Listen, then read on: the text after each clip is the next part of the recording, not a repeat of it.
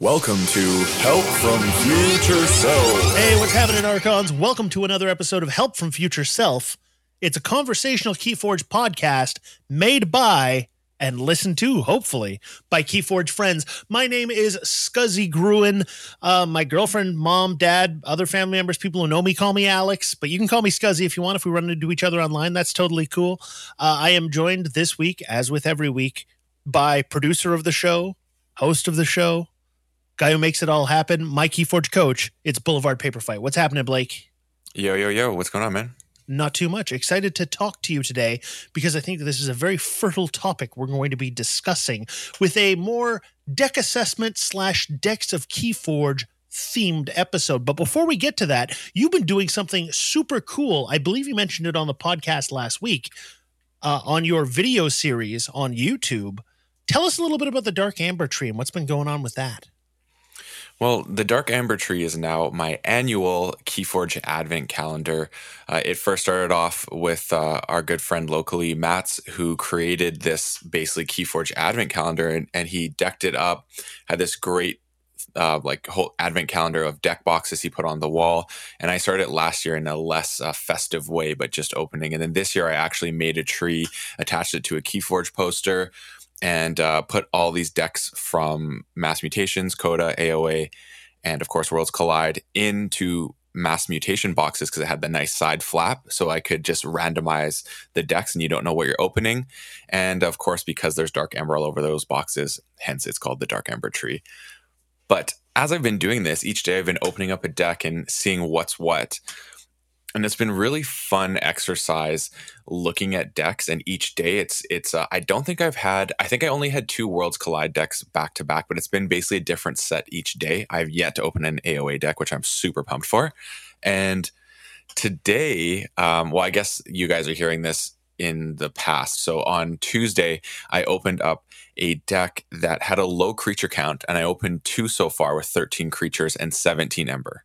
So 2 decks that did this, but this one is called Lunabolt, the Racer of the Base. And I opened it today and I was so jazzed about it because it had Curiosaurus and it also had all these ways of exalting your opponent's creatures and stuff, but not a lot of creatures for you. And I noticed there was these ways I think that you could really abuse the way Ember gets moved around onto your opponent's creatures, because it had like an equalize in it as well. So you could spread yours out and then load it all on their biggest creature. And then it had the one thing I was really stoked about was a Soul Keeper, which is the upgrade that says when this creature gets destroyed, destroy your opponent's most powerful creature. And if you think about the way Curiosaurus works, all the embers going on their most powerful creatures, so they're only going to put 1 ember back onto one of your creatures and you're getting the rest. So I just saw these really neat little ways that the deck could work. And then it also had an Orb of Invidious, which I'm going to be honest, and I think you're probably with me, Alex, I'm not stoked to see Orb of Invidious. Generally not, no. But with a low creature count deck where I realized I probably don't have to reap to win the game, I was like, you know what? This actually could be really tight. And have you played this deck yet? I have not. I will have played it when you guys end up hearing this, but on my Tuesday stream is kind of my plan is I think I'm going to be, until this is done, is most likely playing the decks through the week are going to be my decks I play on the stream on Tuesday. So if you're interested in seeing these in action, if you're watching the videos, all that sort of stuff, and following along on my YouTube, head over to the twitch.tv/Boulevard Blake. That's BLVD Blake every Tuesday evening. I'm usually starting about 5:36 Pacific, that's 8:39 Eastern, where I will spend a couple hours jamming all these decks and seeing if they perform the way I formulated through my analysis during opening. Now, that feeds very nicely into our topic for today, because one of the things that we're going to be talking about is assessment of decks.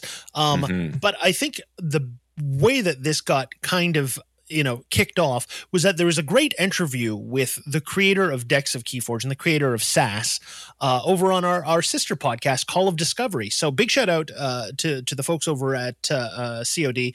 And they had Nathan Westlake on, the fellow who coded Decks of Keyforge, who runs that website and who is the one who came up with SAS, which I did not know stands for Synergy Anti-Synergy. I was unaware of that, Blake. I knew that, actually. I actually have had a theory that I thought the synergy and anti-synergy were one of my least favorite parts of Decks of Keyforge. but I understood why it had to stay because the whole score and SAS thing was tied into that brand. So I'm a big proponent of the ARC, the AERC score, but I'm not as much into the synergy, anti-synergy. And hearing him talk about it, it made a little more sense in that podcast. Mhm. But for me, I always thought that that was one of the things that adds a question mark to the rating system, because it does have I think, a subjective quality to it in a way. Like, obviously there's some obvious synergies and anti-synergies, but I thought it was harder as the sets progress and there's more depth of card pool to really attribute that to the highest level. But you can't really go away from it now because it's become such a branded part of the whole DOK system. And of course, there's a team named after it. Mm-hmm. Indeed, there is. So, I want to encourage everybody to go check out that interview on Call of Discovery, and not just because Ed and Zach are homies of ours, but also because I think that there was a lot of interesting information about what DOK is and how it works, and what SAS is and how it works, and how it was intended to be used by the person who created it.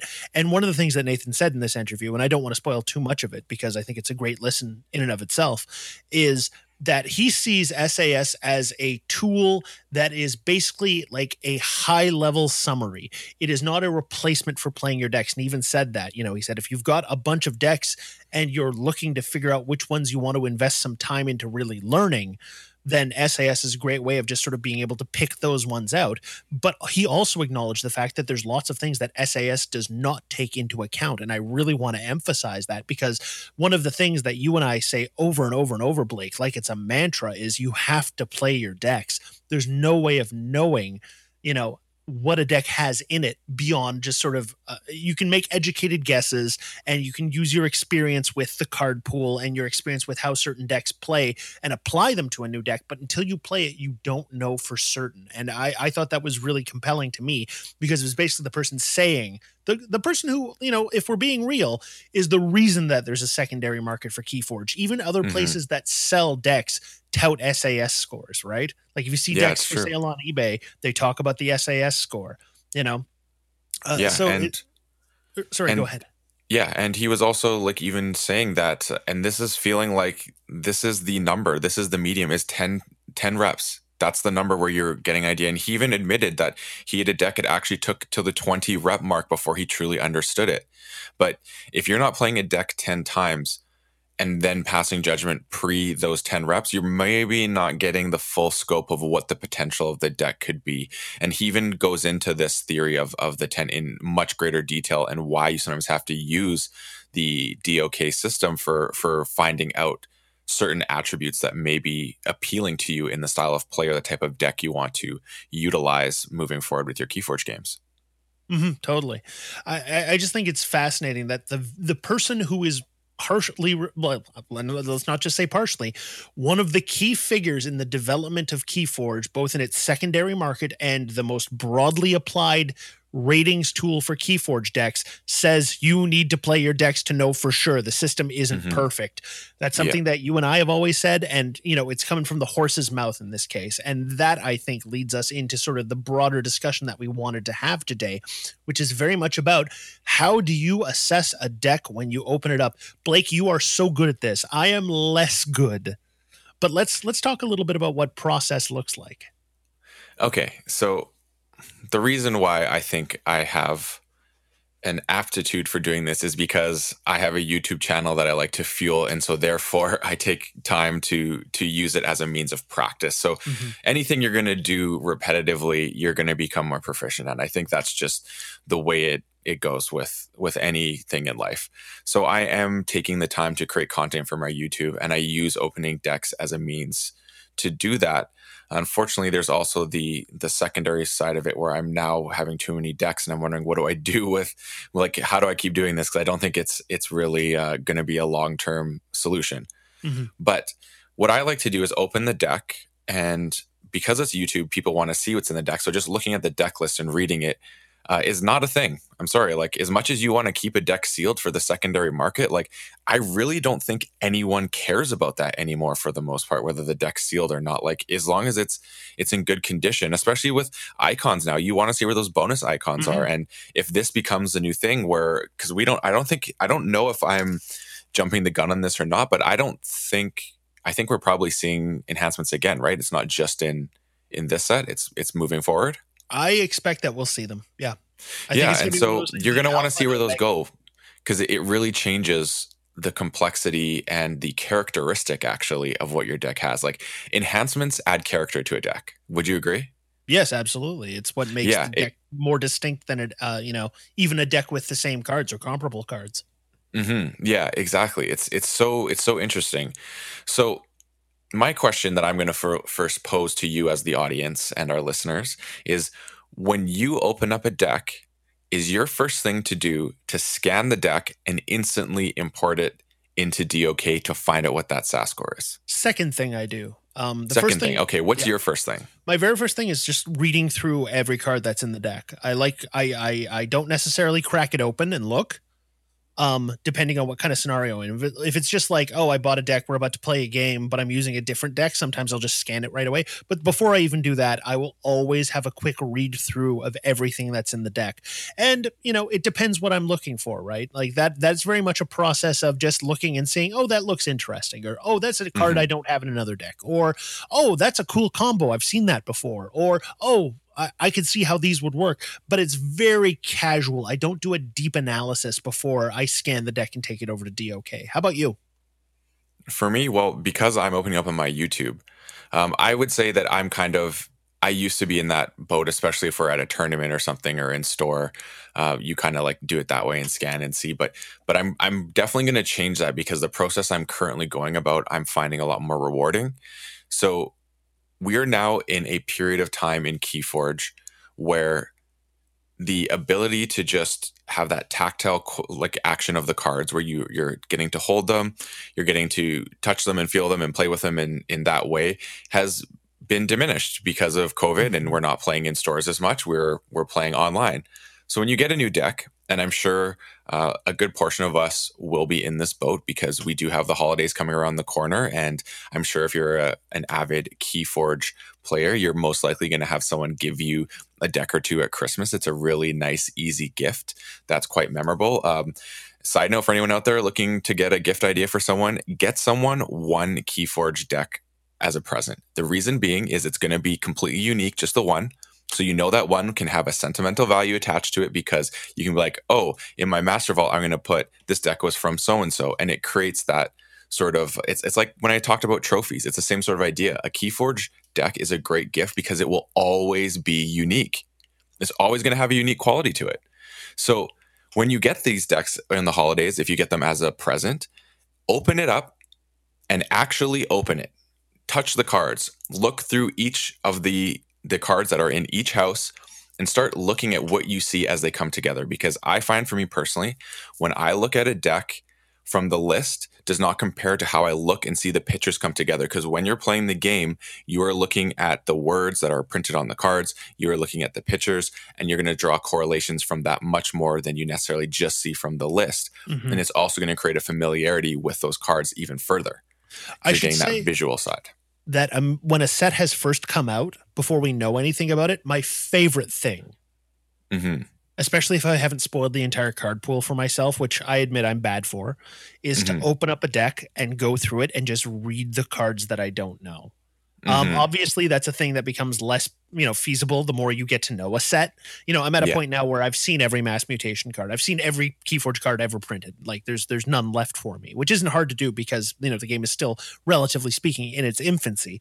But, I remember when you came back from Vegas and you had those first Worlds Collide decks for us, and the amount of fun that I had just reading through that very first deck that you handed to me and going, these cards go together. Like it was the first time that I had seen Tribute plus Exile as a combo, and I was like, because I came across Tribute, or not Tribute, is it Tribute? Yes, it was Tribute. And I was like, well, that's kind of cool, I guess. And then Exile was like, whoa, no, this is amazing. So yeah, just that feeling of discovering those things for yourself the first time before anybody else tells you what's great is just the best feeling in the world. And I think that, this show notwithstanding, I might try and not spoil the entire next set for myself just so I can capture a little more of that. Yeah, and honestly, the chances are we're not going to be playing by the time the next set comes out. Mm-hmm. Who knows if it'll be released actually when they say it will? Mm-hmm. Because for all we know, like I know a lot of people in the community are a little bit outraged that we haven't had a Crucible cast this month, and that the FFG side of things has been a little bit silent and not building any anticipation or any excitement whatsoever for the new set. But I mean, I know everyone feels this way and they're being really hard on FFG. We are being a great community in keeping the love for the game alive. And you have to understand that there's huge economic impacts for them, and their ability to invest and maybe even decide how they're going to move forward is very challenging. We're doing a great job of keeping them community together. There's no way they're not aware of that. So as long as we keep doing what we're doing, this game will keep trucking on. Like, I firmly believe that we are too great of a community and we have too much love for this game and too many ambassadors within the game keeping it alive. So people, don't be so hard on FFG. I know a lot of people really have some things to say and distaste about certain things, but let's be patient during this time and give them the benefit of the doubt that something better is going to happen and come along.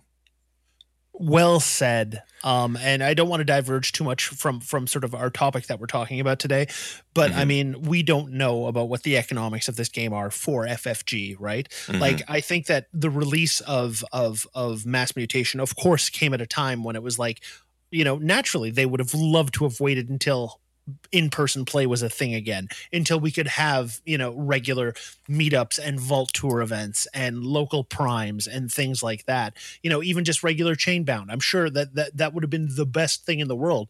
And we can see what the impact on the set has been without those things.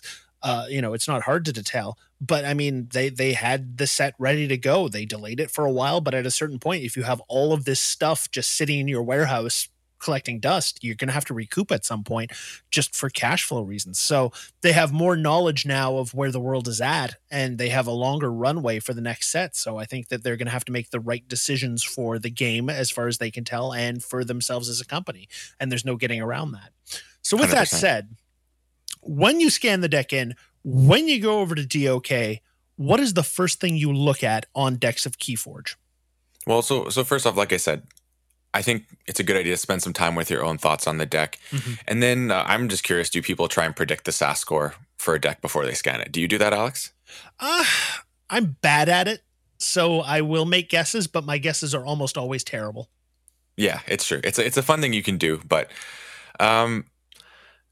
I also think before, like as I said, I did a video on my weekly vlog talking about this, giving a little lead up, and I got some really good feedback from some people, especially one listener had this amazing idea of, he said that he actually stopped using the decks of Keyforge until he's played the deck a bunch of times, and then he scans it in because he didn't want to have an influence like at all. It was my man Michael Santaferenzo. He said this, and I thought that was such a cool idea. So he could develop his own opinion of the deck before bringing it into DOK and seeing what it was. And I thought that was an interesting way of doing it. But when I scan it in, I kind of first look at the SAS score, see what it is. But for me, I'm mainly looking at the Ember control, expected Ember, and board control. Like, those are the things my eyes are going to first, is I want to see where that is, because I opened a deck today, that the one I'm excited, or on Tuesday, that I'm excited for, Lunabolt, the Racer of the Base, and it was like, what, I think it was a 62 SAS. But when I looked at the score, it was like a 9.8 on Ember control, a 25 on expected Ember, and a 14 on board control. Or maybe it was 14. Maybe the board control and Ember control were swapped. But I mean, those are pretty good stats for a deck. If you're not looking at just the score, those stats are hot. It's going to perform. So that's what I look at, is then I go SAS versus those metrics. That's the next thing I look at. Are they in line? And that's kind of how I just go from there. I don't really look at the cards on there. I kind of just start looking at an overview of how it's viewing the efficiency, disruption, creature count, mutants, all those new stats that are on it, like artifact control. I start looking at the numbers that are being given and assigned to the deck in that regard. Yeah, that's very much what I do when I first go over to DOK. Like, obviously, it's cool when you first see the number, and sometimes you look at the number and you go, "Oh, I thought would have thought it would have been better than that," or "Oh my gosh, I had no idea that it would think it was this good." But the explanation for that lies in looking at how SAS ranks individually things like amber control, expected amber, Hmm. speed, efficiency, other things like that. And so those are the first places I go. And lately, the stat that I've been looking at more than anything else has been speed and efficiency. Like that Mm. has been the thing that I have found, especially in mass mutation, that all of my best decks from MMM are governed by is because, yeah, maybe you have like a lower amount of amber control, maybe you have a lower amount of expected amber, but a truly fast deck can get to all of those cards again and again and again. And it's one of those things that, I'm sure that the algorithm that generates the score takes that into account when it says expected amber or amber control. But, there is the part of me that says, well, a deck that gets to see its cards more than once basically has the opportunity to double up on most of these things. Yeah, no, that's actually a really good point. I'm also a champion of the speed score. I think that is such a great stat, and it really, you're right. It does tell you the ability to go through your deck and see cards more than once. So I think that's a very good point. And pretty much almost always, if you have logos, that stat's going to be above average, I feel. Totally true. It's also one of those things too where I really love seeing just the scores that are assigned. If you hover over on DOK things like your amber control, it will show you all of the cards that it says have amber control and the score that it assigns to them. And this is a really interesting activity. And I think you were the one who hit me to this, was starting to look at that and Hmm. really think about what that means in context. Because oftentimes, and this is not a criticism of Nathan, I don't agree with the way he scores certain cards. I think that he Hmm. adjusts and has shown he certainly does not claim to get things right the first time ever. In fact, he says constantly, I adjust constantly. I change the way things are ranked based on the information that I have available to me, which is great. And he also takes input from people who email him, which is also great. But it is one of those things where oftentimes I look at the scores and I go, I think it's a little dodgy to expect that you're going to get any amber control out of card X. Whereas card Y, why, that's like a crazy amount of amber control. And it's insane that it only has a score of 1.7 or something like that, which Hmm. Too Much to Protect does in the example that I'm looking at right now, where Too Much to Protect is one of the greatest amber control cards in the history of the game. And certainly, I think should score higher in any reasonable metric. But with I think that it just said, doesn't because of the fact that if they don't have more than six, it's not doing anything. Where ones that steal just for the like tribute, for example, is probably way higher because it's always going to take some ember away, no matter mhm. how much they have. And I think the condition of six above six is what makes it a little bit more like not as rated as highly. But I will agree with you that it is amazing.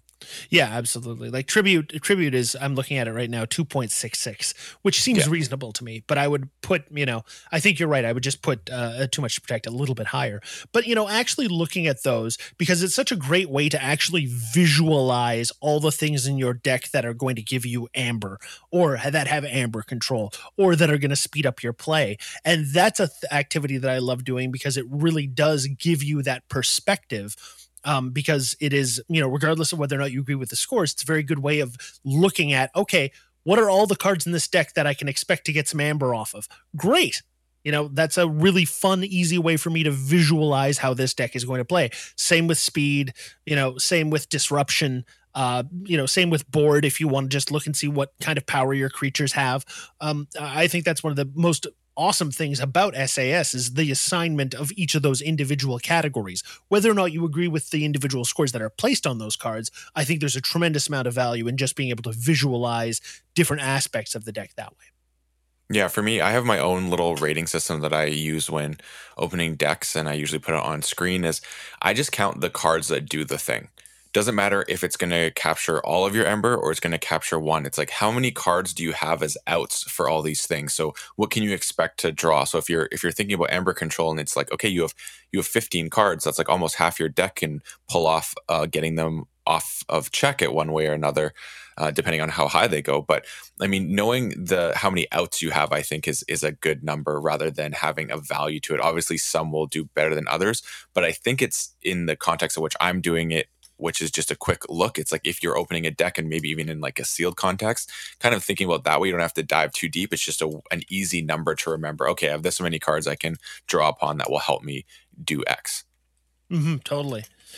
So I guess the sort of next thing that we really want to talk about when it comes to, sort of the assessment of a deck and how you can use SAS as sort of a tool for that is that SAS is literally about synergy and anti-synergy. What kind of combo analysis do you do looking at the deck? Do you use DOK to help you with that? Do you try and like use your own memory and your own knowledge of the game to do that? Think about combos that you've seen before. I know that you're good at identifying combos before you've ever played them or ever seen them played. How does that work for you mentally? I think it's kind of all of the above. Like some, I know things that exist, and so I'm recalling that information. Other times I see things that I didn't think about before. I think it's the most interesting when they're, well, like I mentioned before, the Orb of Invidious I was excited for because it's got a low creature count. And normally I don't think about Orb of Invidious at all, so I'm not spending any time. But when I was like, oh, it has a low creature count, and I actually realized the expected Ember in this is at a point where I maybe not even have to reap it all. So that means I could technically really abuse this Orb of Invidious for my opponent and not have the downside. So I think there's variables that come into play for the combos.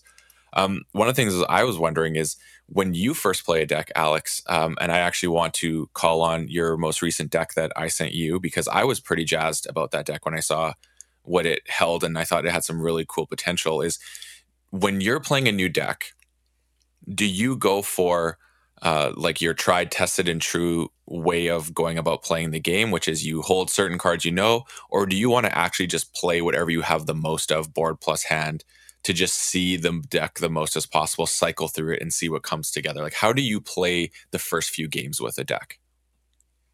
I don't know that I actually play that much differently, Blake. I feel like your strategy of just play everything out, see what happens, like shake it out and see if anything, throw a handful of spaghetti at the wall and see what sticks. I should start doing that because I try and play strategically right from the jump.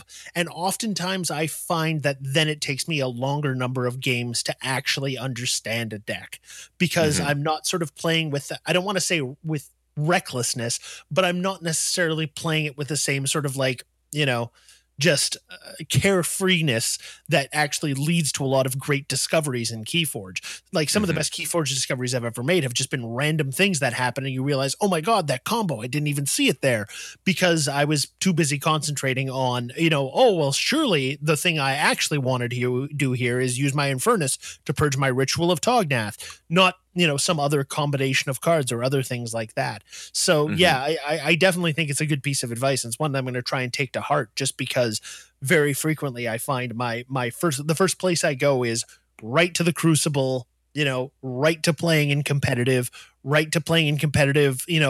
playing the deck to the best of my ability and not concentrating as much on discovery as I am just trying to like playing as if I was in a sealed tournament, I guess would be a good way to put it. Yeah, see, I just do a couple games that way. It's like, let's just see what happens. If there's obviously like I identified some combos I'm excited for, I may play towards those. But for the most part, yeah, I think that sometimes just taking a game or two of just trying to cycle and see what comes out the other end, like you said, throw some spaghetti against the wall, see what sticks, is an interesting method just to kind of get a feel for things. Yeah, absolutely. Do you have any last thoughts on sort of this topic before we move on to the end of the show? No, that pretty much sums it up for what I was saying. Well, let's basically just take a moment here to really reiterate the fact that it's a great tool. We obviously use decks of Keyforge all the time. SAS is a tool, but just keep in mind that it is a tool that has, by the admission of its own creator, some shortcomings, and there is absolutely no replacement for actually playing and learning your decks. That is the number one way to learn what they can do. And oftentimes you will discover hidden gems because of that, which is one of the most amazing things about Keyforge. The thrill of discovery. Yeah, it's true. And I mean, it's a tool, like we said, and any tool is best utilized in the way you use it. So think about how you're going to use that tool and get the most out of it for your style of play. Maybe that is just scanning it right away and seeing the score, and that's how you works best for you. Maybe it's to get a confirmation of something you thought. But take some time to do your own analysis of a deck, whether that's figure out how good you think it will be on Ember control, board control, all those sort of things. Take some time and use your own noodle to figure it out, and then go to DOK. I think you'll find that'll help expand your own knowledge and see where you're at with certain things. Because like Alex said, sometimes you look at the number that's on DOK and you're like, oh, that seems off. And then you go look at the cards that are making up that number. And a big one for me was when Worlds Collide came, we had Saurians. And Saurians actually count negatively towards Ember control because of the Exalt aspect. So sometimes I'll look, okay, even though it's putting that Ember out there as a potential something that you could give your opponent, it still means that it can actually, like, when you need to get Ember from your opponents, take them off check, scores a little higher than it states. Totally. Can't finish an episode of Help from Future Self without talking about our titular segment. This one's called Help from Future Self. Blake, you got one for us this week? I do, and it relates to the subject of, trying new decks, finding how they work, what makes them tick. And one of the greatest things that can happen is you make a mistake while playing, okay?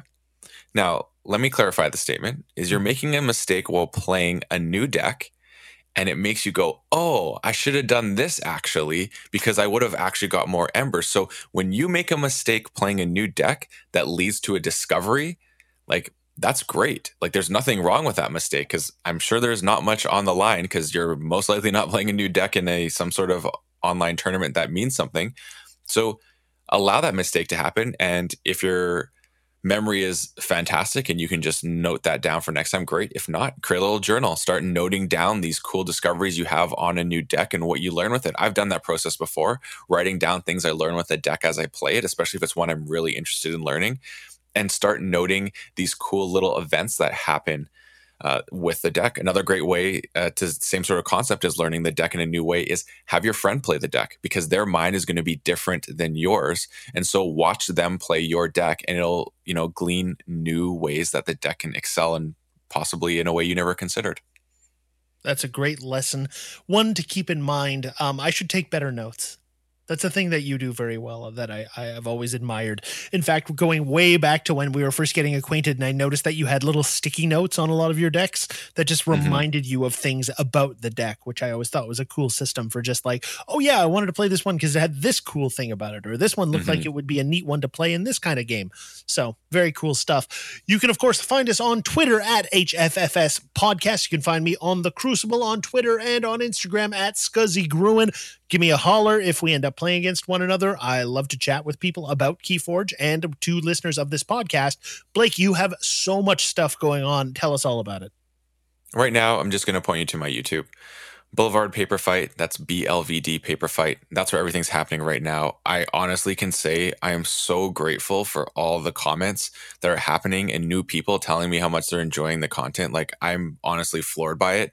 Not only that, but people are straight up writing like paragraph responses to what's happening, and I absolutely love it. I read every single comment and I always reply, because if you're taking the time to write that, I will take the time to read it and give you my thoughts on what you're saying, because I truly do appreciate it. And it's just great to see that people are thinking about the game in the same way I am and giving their 2 cents with what I'm kind of putting out there. So thank you so much, everyone.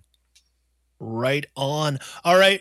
This has been a fun episode. I love talking about Keyforge. I love talking about non-game aspects of Keyforge, the larger world of Keyforge.